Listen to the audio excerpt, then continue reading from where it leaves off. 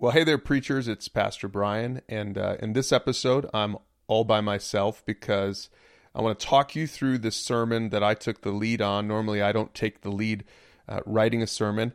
Now, the downside is I'm not a big manuscripter, so you're not going to find my manuscript notes. You'll find some manuscripts from one of the other team members.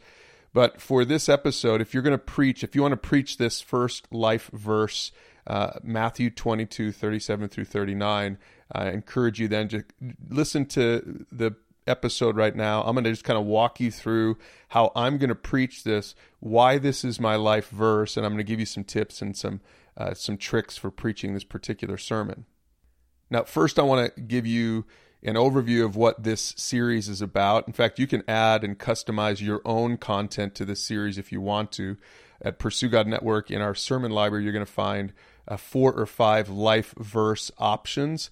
And the whole idea for the series is really to get people to fall more in love with the Bible, encourage people to think about their own life verse, and basically you're going to hear 5 life verses from just some preachers, right? So first of all, obviously, if you're preaching this life verse and it's not your life verse, you might want to just acknowledge that. Just say, hey, this is someone else's life verse, or this might be your favorite, and I'm going to help you unpack it. And so maybe in terms of a series hook, again, I'm going to use a hook more about the importance of God's Word, how God's Word is living and active, how God's Word teaches us and trains us. So maybe you want to use, the passage from 1 Timothy about the importance of the Bible. But that's really what this series is all about. It's to inspire people to fall more in love with God's Word as they pursue God and as they fall more in love with God.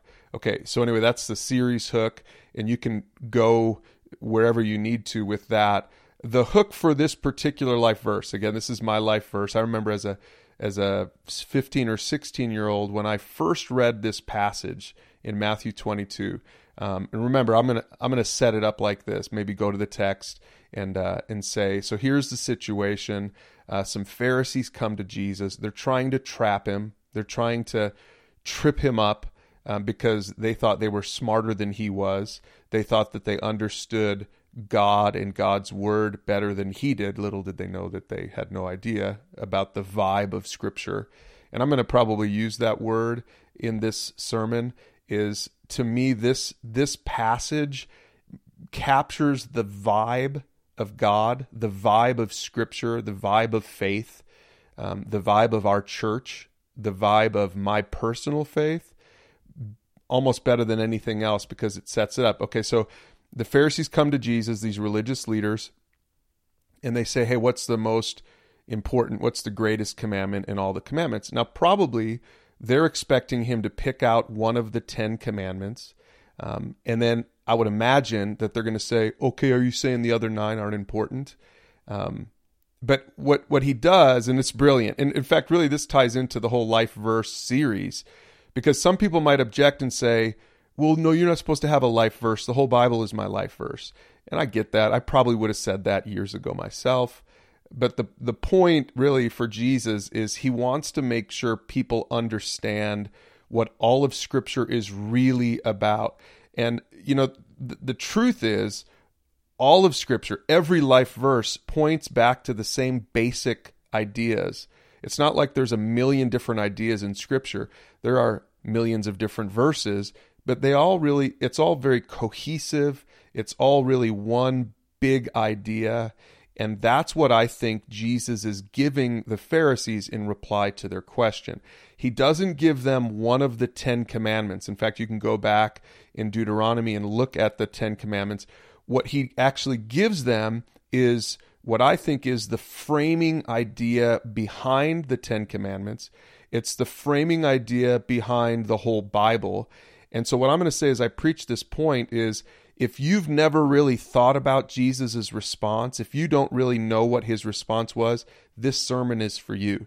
And if you've been going to church for 20 or 30 or 40 or 50 years and you don't understand the heart behind Jesus' response in Matthew 22, then this sermon is also for you. Because Jesus, and now I would go to the text, in response to the Pharisees' question, he doesn't say, one of the 10 commandments. He actually says this: here's the greatest commandment. Love the Lord your God with all your whole heart, with all your soul, with all your mind. That's his answer. And if you go back to Deuteronomy, the answer is not one of the 10 commandments. It's the framing idea before Moses even gives the 10 commandments. In other words, it's the vibe of the 10 commandments. It's the vibe of the whole Bible. It's the vibe of all of our lives. If you don't get this, if you don't understand the vibe of Christianity from this passage, then you've got the wrong vibe. Your vibe might be about religion, it might be about information, it might be about rituals, but actually the vibe of Christianity is about love, right? So love God.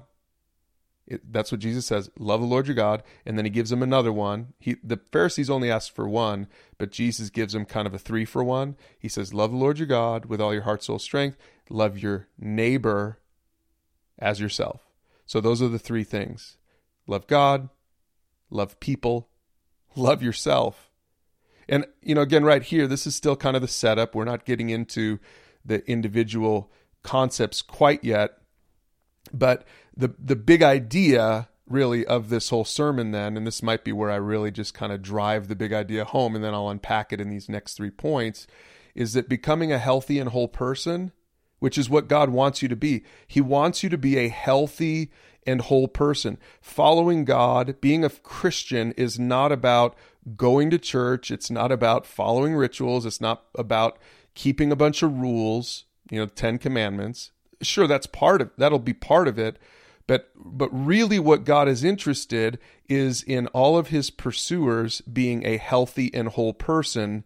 And it's all about relationships. So being a Christian, the vibe of Christianity is about relationships, or another word for that is it's about love. Loving God, having a right relationship with God, loving other people, having a right relationship with your neighbor and people around you, and even loving yourself. So that's the big idea. So the big idea is God wants you as a pursuer. He doesn't want you to just be an attender at church. He doesn't want you to just keep a list of rules like the 10 commandments. He actually wants you to be a healthy and whole person, which I think really resonates with people in any generation, but especially today. And so this is then the outline of the sermon structure. We're going to talk about 3 types of health, and they're more than these 3 things, but for the sake of the sermon, we're going to talk first about emotional health. Second, we're going to talk about relational health. And third, we're going to talk about spiritual health. And this all comes from Matthew 22. So emotional health is loving yourself. Relational health is loving your neighbor. And then spiritual health is loving God. So if you notice from the text, Matthew 22, we're actually going to take it backwards, right? We're going to go backwards with this text. But just wanted to give you an overview before I dive into each one of these. So there are 4 main slides that we're going to use, or 4 main talking points that we're going to use for the sermon. And they actually align perfectly with topic 3 in the Pursuit. So if you know the Pursue God resources, there are 12 topics, 12 basic core topics in our discipleship track called the Pursuit. And the third topic number 3, is about being a whole person. So my life verse is actually topic 3 in the 12-week track called the Pursuit. Just wanted to let you know. Now in my church, because we use the Pursuit and we use this in our discipleship process, I'm going to mention that. I'm going to say, now, if you've been through the Pursuit at pursuegod.org, then you will recognize that we are covering topic number 3. So some of you have maybe gone over this with your small group or with your mentor. Some of you have maybe discipled someone through it, but I'm going to preach on this now today. Okay, so there's four talking points that we're going to cover. And the first one then is really what we've already covered, is God is interested in your whole life, not just your spiritual side. A pursuit of God will transform you into a whole person, and that's what this passage, I think, is saying. And so the way I would unpack this point is, so many people compartmentalize their faith. They say, okay, I'll pursue God on Sunday morning for 1 hour, right? And so I come to church, and that's when I work on God and me, right? That's when I work on my spiritual side. But then as soon as I get in the minivan with my family and drive home, now I'm moving on to everything else that I have to do in my life. And so many people approach their faith, they approach Christianity like this. They say, I'll give God this section of my life, this compartment of my life, but all the rest of it, emotionally, relationally, financially, my marriage, my parenting, my work life, all of the rest of it is kind of off limits. The spiritual side is what God is interested in, but the rest of me has nothing to do with that. And I think that that's what we want to point out in this sermon, is that is actually the wrong way to approach your faith. And I think that's what Jesus is saying here. Jesus is calling out the Pharisees, and he's saying, you know what? A pursuit of God isn't about just keeping the rules. A pursuit of God is giving him your whole life. In fact, it's more than that. A pursuit of God is letting him transform your whole life, not just your spiritual side, not just your relationship with God. And that'll be the last point, by the way, is talking about God and you, your spiritual side. But now as we unpack these points, we're going to go backwards in the text, and we're going to say, okay, so God is interested in you loving others, in you loving God, in you loving your neighbor, and you loving yourself. So let's start with loving yourself. And for today's sermon, we're going to call that emotional health. Okay, so this is the second talking point in the sermon. Emotional health, that's how you relate with you, right? Is seeing yourself how God sees you. No more, no less. Now, I think that this is the way that Josh McDowell, maybe, I can't remember. I think Josh McDowell explains it like this, and I think this is really a good explanation. Emotional health is seeing yourself how God sees you. No more, no less. It's having the courage to become self-aware and lean into your own fears and insecurities. Okay, so you can do whatever you want with this message, but what I'm going to do is I'm going to key off of Psalm 139, verse 1, where it says, David says this, "O Lord, you have examined my heart and you know everything about me." And some people would read that verse and that would freak them out. Like, whoa, I don't want someone to know everything about me. And I think this is the point is, no, look, God already knows everything about you. And yet he still loves you. He still wants a relationship with you. He is still pursuing you, and he wants you to pursue him. And so the closer we draw to God, the more emotionally healthy we can be, because what happens is we begin to see ourselves how God sees us, and it's as people who are created in the image of God. And he loves us, he accepts us on the basis of that fact alone, that we are created in his image. He doesn't accept us on the basis of our performance. He doesn't accept us on the basis of our looks, right? Like we see in David's story, man looks on the outside appearance, but God looks at the heart. And so I think there's freedom for pursuers of God when they realize that God sees them, God knows them, God loves them because of how God looks at us. And so the challenge here is, are you willing to look in the mirror and see who God sees, not see who you see? And this is where the insecurities come in. Now, for my own sermon, I'm probably going to poke fun at my ears, right? That I have these ears that kind of stick out a little bit.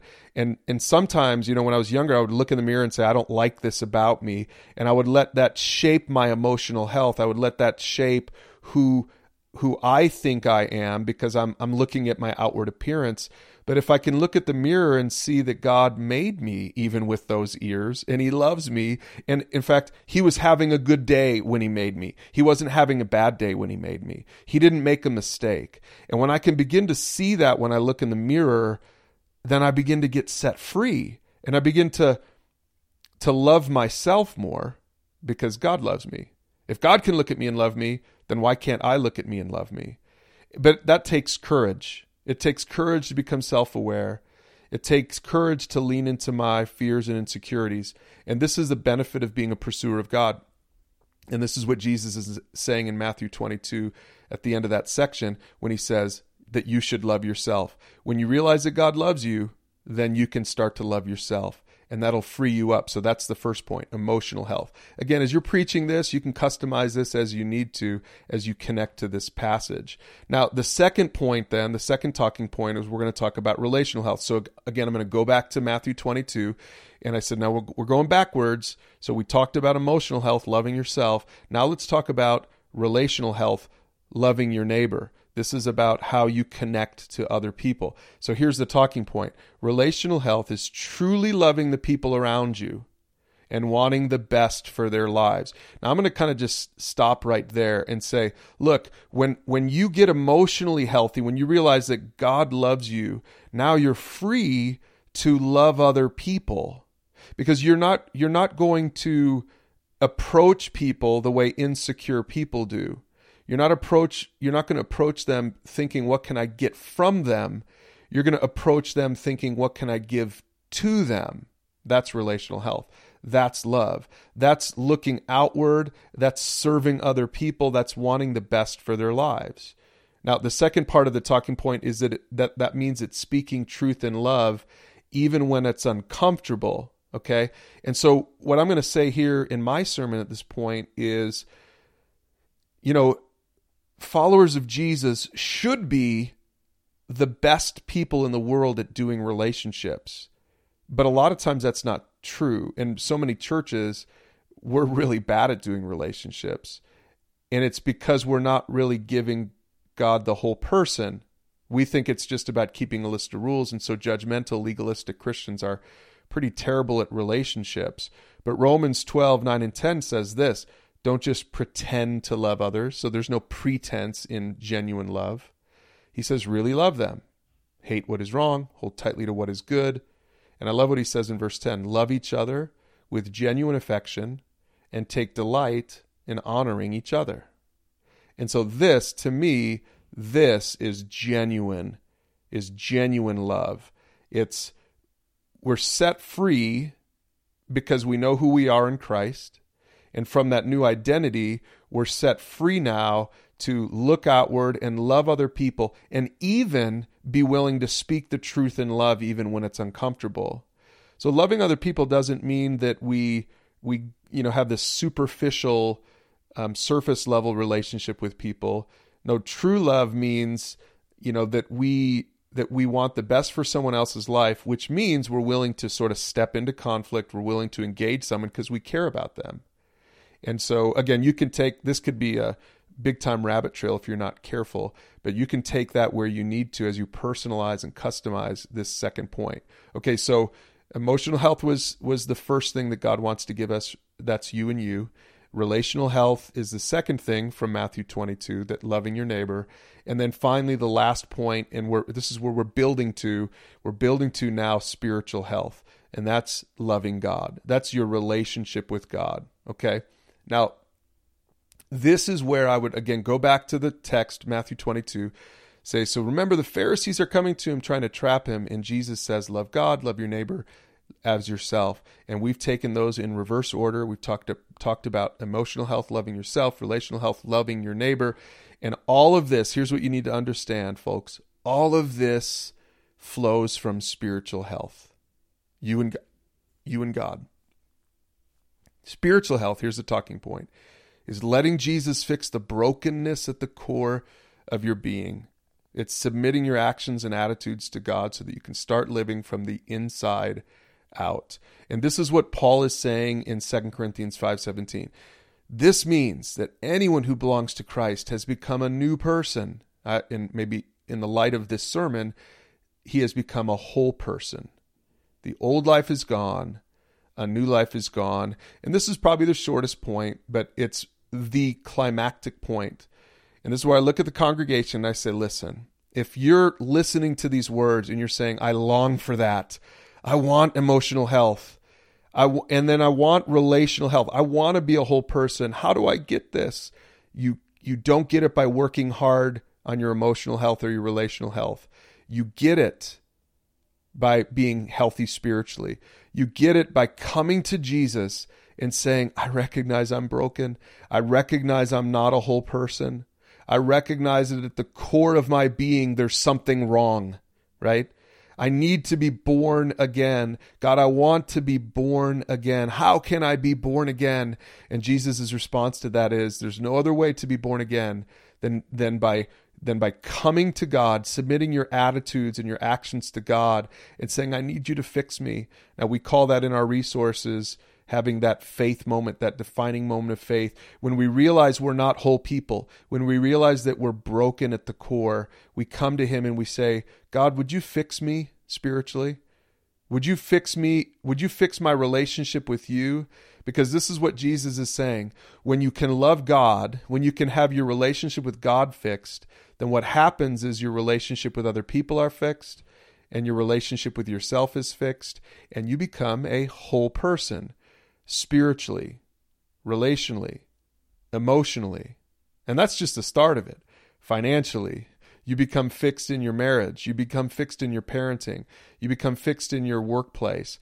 And God fashions you into this person who has what it says in John 10:10 as this true, satisfying life. This is what Jesus wants for you. But you can only have it if you come to him and put your faith in him. So in the sermon then, I would wrap this up by, probably inviting people who haven't put their faith in Jesus Christ, people who want to be a whole person, to respond to this now and give their heart to Christ so that they can become a whole person. And again, preachers, don't forget, you're going to want to connect them through your church. Make sure to connect them then to a mentor who can walk with them through some of those resources on our site. And of course, walk them through the pursuit. And remember, this one is topic 3 in the pursuit. By the way, topic 4, 5, and 6 then is where they'll talk about sin and Jesus and responding in faith to Jesus. So make sure, don't just preach this great sermon, but also connect them to someone, a shepherd who can walk with them and help them to experience this whole life. So remember, if you want to find these resources, any of the slides, other resources, our connection to our small group curriculum connected to this particular sermon topic, you can find it all at pursuegodnetwork.org/sermons.